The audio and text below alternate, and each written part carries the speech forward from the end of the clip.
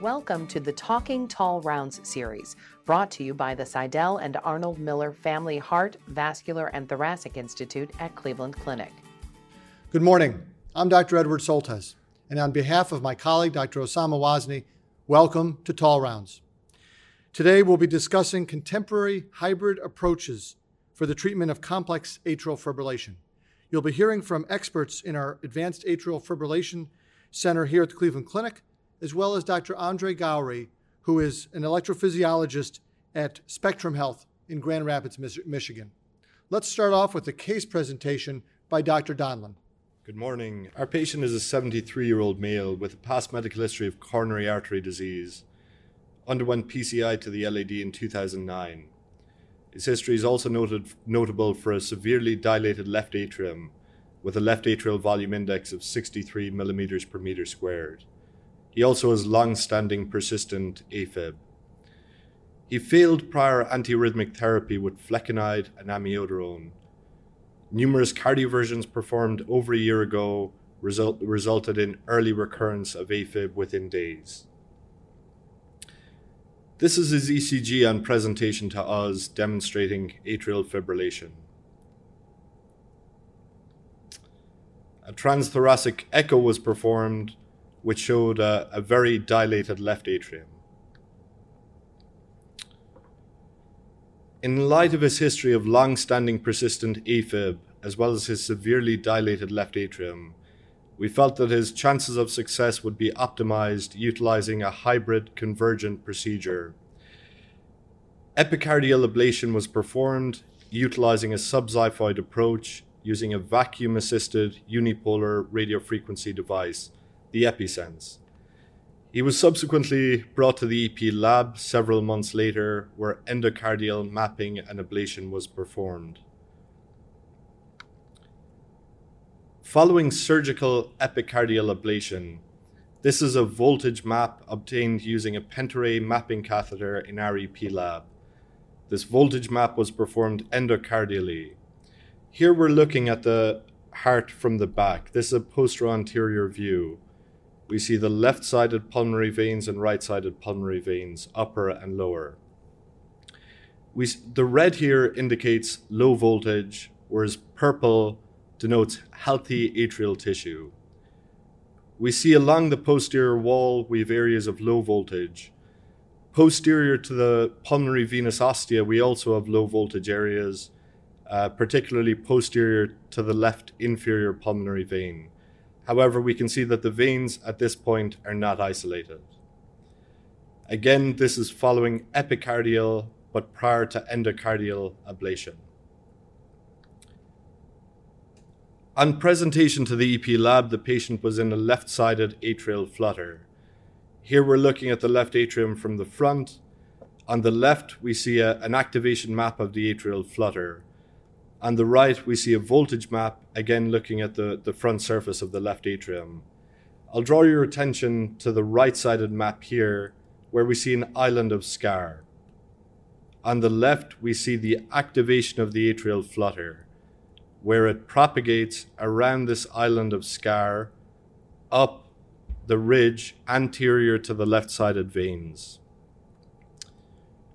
We proceeded with wide antral circumferential ablation around the around the left and right sided pulmonary veins. We also performed linear ablation along the upper and lower aspects of the posterior wall. While we were ablating in this region, anterior to the left inferior pulmonary vein, the atrial flutter terminated. White here indicates a line of block, and red denotes early activation meeting late activation. Following both endocardial and epicardial ablation, we repeated a voltage map. We now see that the posterior wall and the pulmonary veins are all red, indicating an absence of voltage. So this is a very good outcome. This is an ECG obtained at 12 months following the hybrid procedure. We see that the patient is in sinus arrhythmia with a prolonged PR interval and some PACs. He feels symptomatically much improved, and did extremely well following his procedure. Thank you. So let's talk about the surgical approach as part of the hybrid convergent ablation. These are my disclosures. So we've certainly evolved ablation strategies over the last 25 years.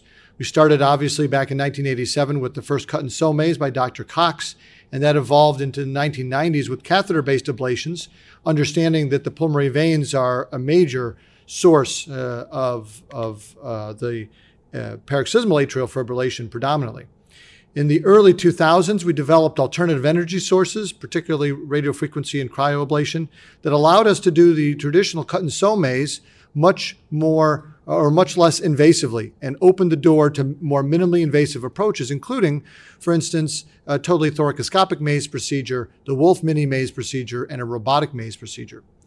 But over the past decade, we've also developed the hybrid convergent procedure, and that really is the best of both worlds. It combines surgical and EP AF expertise to provide a viable treatment option to patients with complex atrial fibrillation.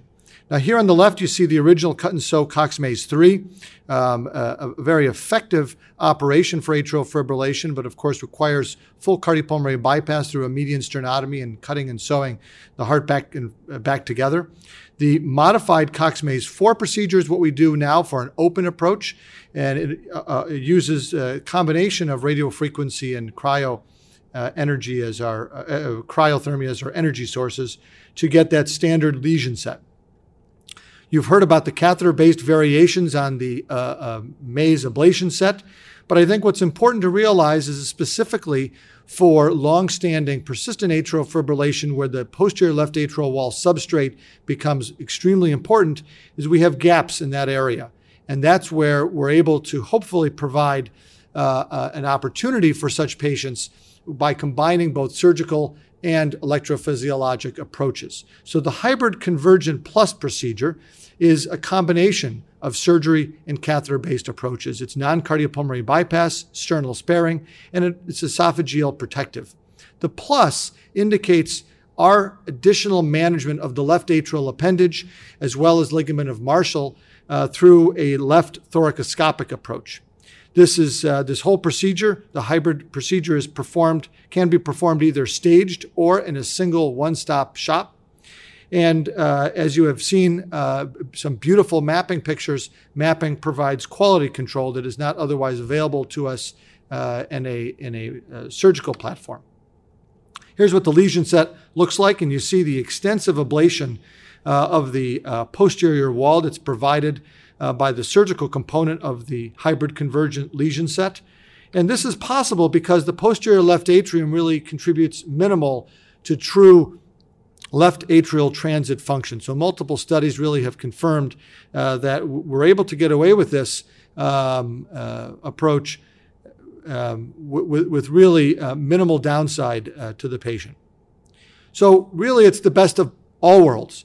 The hybrid convergent with the left atrial appendage clip does not utilize cardiopulmonary bypass. It's sternal sparing and minimally invasive and is able to target both the triggers as well as the substrate in these patients with complex, long-standing persistent atrial fibrillation.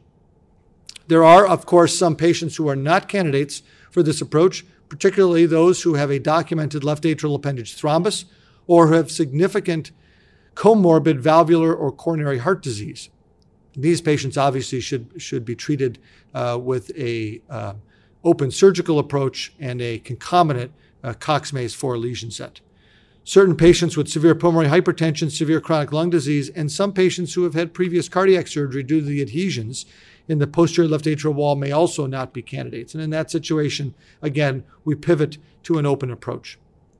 So we start by discontinuing anticoagulation 72 hours preoperatively. We use double lumen endotracheal tube for lung isolation. Transesophageal echo is placed at the beginning of the procedure to confirm that there's no left atrial appendage thrombus present. We insert an esophageal temperature probe, although we've rarely ever seen increases in esophageal temperature during the case. And we start with the 4-centimeter subxiphoid incision, as you can see there. We place our pericardioscopic cannula, which is a very flexible cannula that has irrigation and suction attached to it.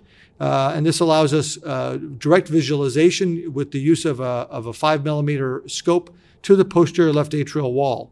We then insert our EpiSense ablation probe, which allows us to integrate vacuum, perfusion, irrigation, and of course energy to really develop robust lesions. The posterior left atrial wall ablation looks something like this from the surgeon perspective. We do 2 to 3 rows of these linear ablations with overlap, totaling anywhere from 18 to 28 burns. We then switch and move to the left chest. We use typically 2 5mm ports and 1 10mm thoracoscopic port, and under direct vision, open the pericardium, identify the ligament of Marshall, ablate it and divide it, and then place our left atrial appendage clip. We also have the opportunity to add additional ablation. Particularly, we can do full left PVI from that side with the bipolar clamp from AtriCure, as well as we can add left atrial dome ablation across from the left side. This is what it looks like in the operating room with 3 ports. You can see us opening the pericardium there.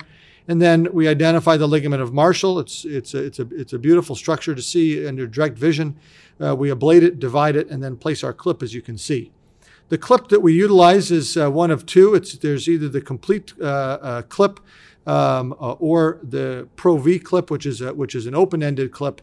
The topography of the left atrial appendage really dictates which clip we use for each individual patient.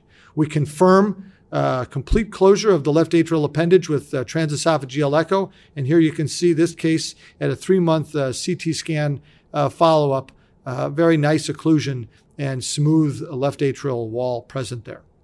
The logistics of this hybrid approach, because it obviously combines both surgical and electrophysiologic approaches, can be done with either a same-day 1 setting, a same-day 2 setting, or a sequential day setup. We prefer a staged approach, really, because it allows us to resolve the acute edema before the endocardial procedure is started, and it also allows the epicardial lesions to mature. This also is opportune for patients who've had multiple prior catheter-based ablations with very good control of their pulmonary veins, and many of these patients may not even need the staged procedure, so it allows us to potentially avoid that. Thank you very much for your attention. Thank you for listening. We hope you enjoyed the podcast. Like what you heard? Visit Tall Rounds online at clevelandclinic.org/tallrounds and subscribe for free access to more education on the go.